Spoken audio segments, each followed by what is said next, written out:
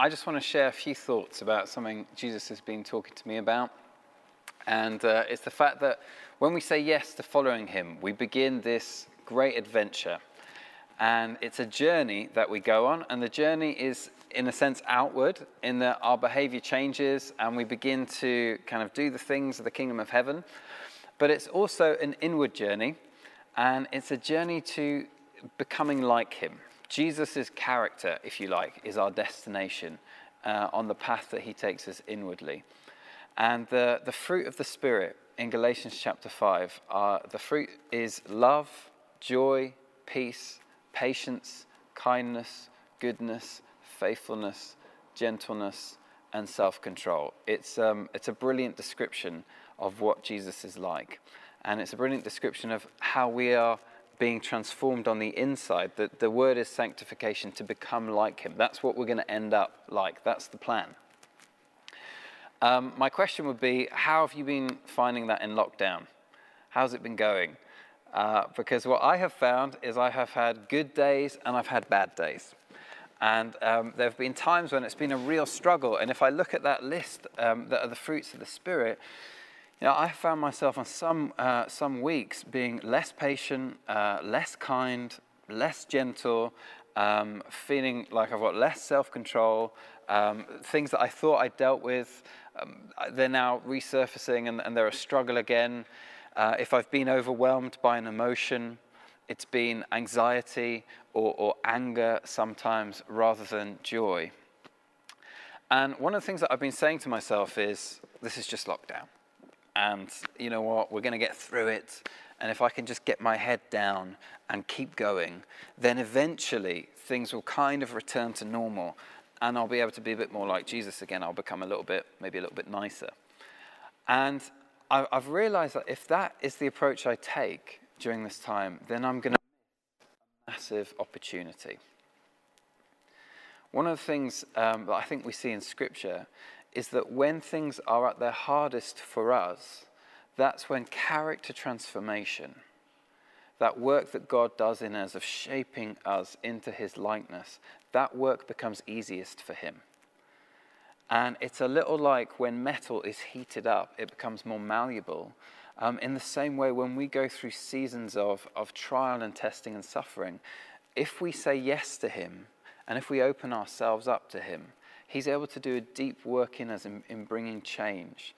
And I suppose my approach to it has shifted, recognizing that there's a potential here for me to say yes to becoming more like Jesus. How do I partner with him in what he might want to do? It's helpful to understand one of the things that's happening during lockdown.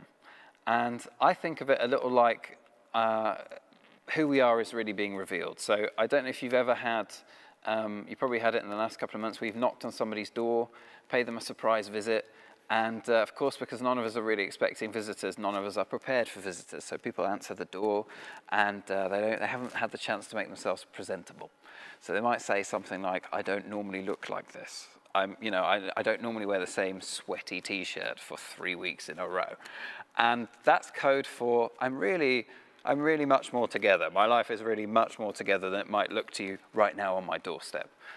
Or somebody might answer the door and they haven't had time to kind of get their makeup on or get their hair sorted out. And again, people often apologize for that, don't they? They say, normally I don't really look like this. And again, that might be code for normally I'm a lot more attractive than I seem right now. But this is just lockdown life. This isn't my normal face. And I don't know how to respond to people when they say things to me like, "This isn't my normal face." Because there's a part of me that wants to say, gosh, I hate to break this to you, but that is your actual face. That is actually what your face looks like. You just haven't had time to cover it up yet. And I feel like I've been doing the same thing with my character during the last 3 months, where I've caught myself just looking not very good, in a not particularly flattering light. And what I've said to myself is, this isn't actually what I'm like. This isn't my actual character. This is just lockdown. And I've been using the phrase, this is very out of character for me. When I've lost my temper, or I've seen myself being very selfish or whatever it's been. This is very out of character for me. And if I said that to you, you would be right to respond to me, no, Andy, that's in character for you. It's not the whole of your character, because you've got all the good stuff in there as well. It's by no means the main part of your character. And of course, when things are difficult, the worst of who we are sometimes comes to the surface. But this stuff that you're seeing in yourself, you might want to go and look in the mirror, because this is coming from within. It's not something that's external to you, it's coming from inside you. And often it's during times when we're under extreme pressure that we catch a glimpse of some of the darker sides of our character, the bits that we wish weren't actually there. And I know if I was watching this, what I would be thinking to myself is, that's been happening to basically all of my friends and family. You know, I need to get my flatmate over to watch this, because the darker side of their character has been exposed. I need to get my partner watching this. I must get my kids to sit down and watch this, because who they are has been revealed. That's what I want to do as well. But I've had this thing Jesus says just going around in my head for a couple of weeks now. And he says it in Matthew chapter 7, starting verse 3. Why do you look at the speck of sawdust in your brother's eye and pay no attention to the plank in your own eye? How can you say to your brother, let me take the speck out of your eye, when all the time there is a plank in your own eye? You hypocrite, first take the plank out of your own eye, and then you will see clearly to remove the speck from your brother's eye. Now what he's saying there is rather than spending our time just pointing out the fact that everybody we know seems to have become a little bit dysfunctional in some ways at some points during lockdown, he says, hey, have a look in the mirror. And one of the things he's getting at here is the fact that all of us have blind spots. A bit like when we're driving, you can have a physical blind spot, or we also have spiritual blind spots. And there are, maybe behaviors that we have that we don't realize we're doing. And sometimes stopping and reflecting a little bit can kind of show us that. I know that I have had times where people have said things to me like, hey, Andy, just when you act like this, it comes across like you don't care about people. Or, Andy, just so you're aware, when you do this, you come across really quite arrogant. And it may be that if we were to stop and just to reflect a little on, hang on a second, what are my blind spots in my behavior? We might realize there's some stuff there that's been a pattern for a few months now. Oh my word, actually if I stop and think about it, I spent quite a bit of time on comparing myself to people and feeling resentful. Or I've spent quite a bit of time being envious. Or I really have lost my temper more times than maybe I've admitted to myself. That might be a bit of a blind spot for me. But the other thing that I've been realizing is that there's the behaviors that we're not always aware of, but also there's something deeper going on beneath them that drives those behaviors.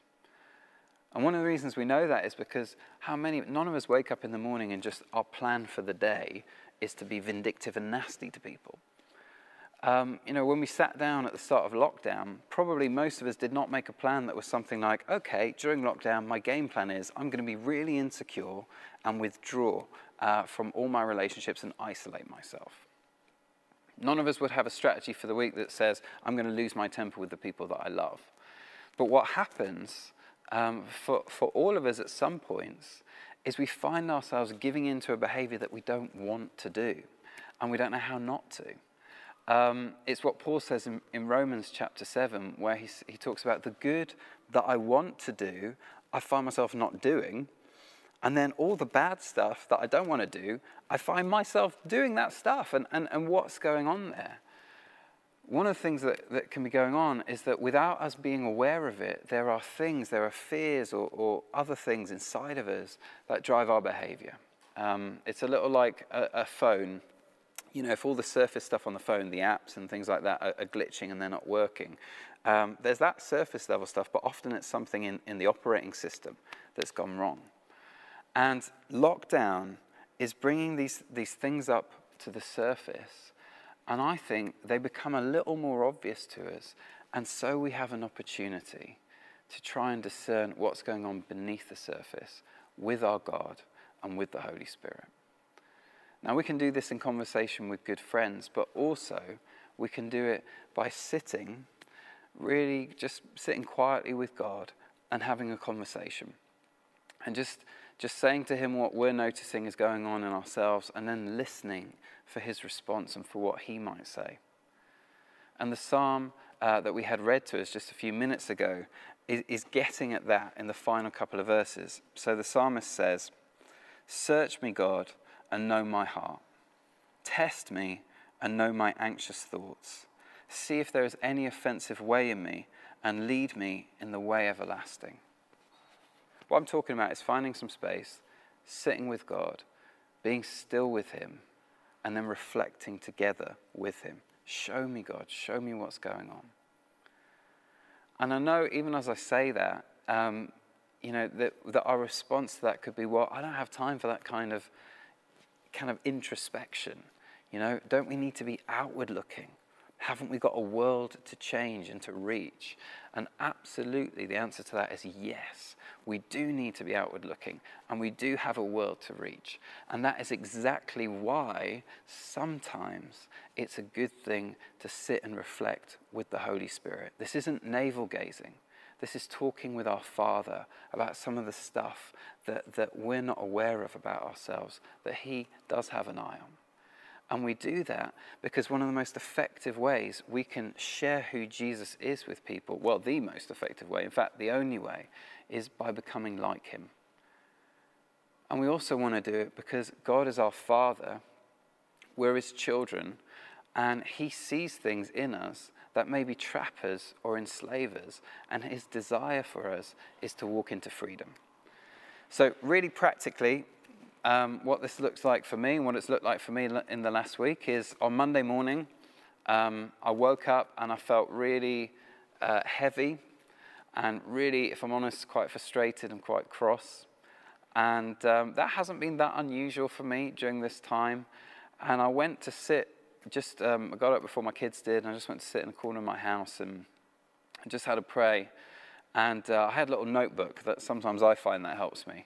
And I just decided I was just going to talk to God about what was going on and see if I could hear him and hear him speak to me about what's going on, because I was just tired of having the same thing every single morning. And I just went through, this is where I'm at. Number one, I'm really cross with myself.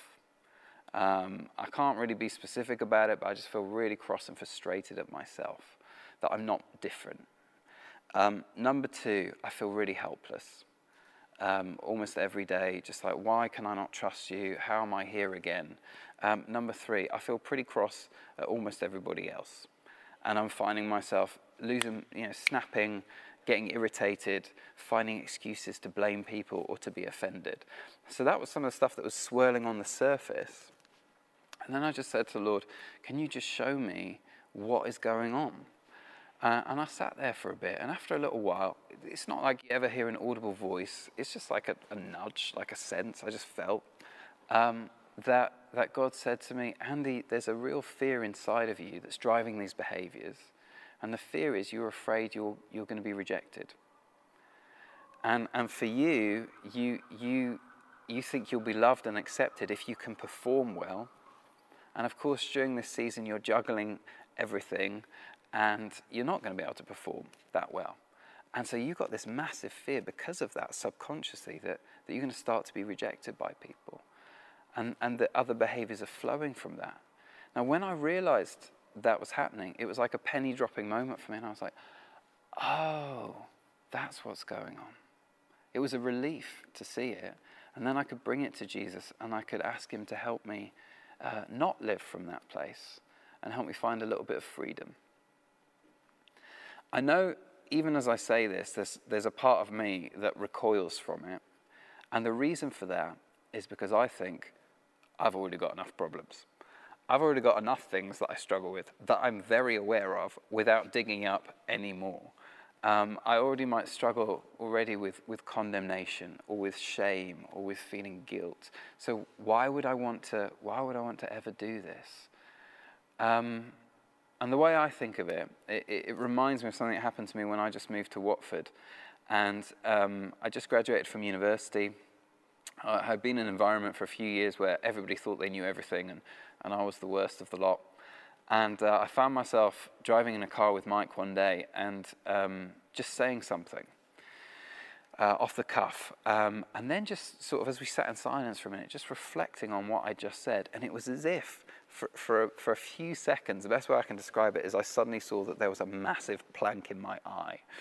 And I just said to Mike, do you know, I think I might have become quite proud. And I remember Mike said to me, and he said it so kindly, but he said, yeah, Andy, I've been meaning to talk to you about that. And we went on to have quite a chat. But for me, the reason I said that in that moment to Mike, the reason I brought it to him is because we've been friends for years. And I absolutely know he has got my back. You know, we've been through it together. I know I can trust him. I know he's for me. I know he loves me. And so it's safe for me then to say, hey, Mike, I think I might have becoming a bit proud, and him saying, yeah, why don't we have a chat about that? If that's the case with our closest friends, that is infinitely more the case with our God.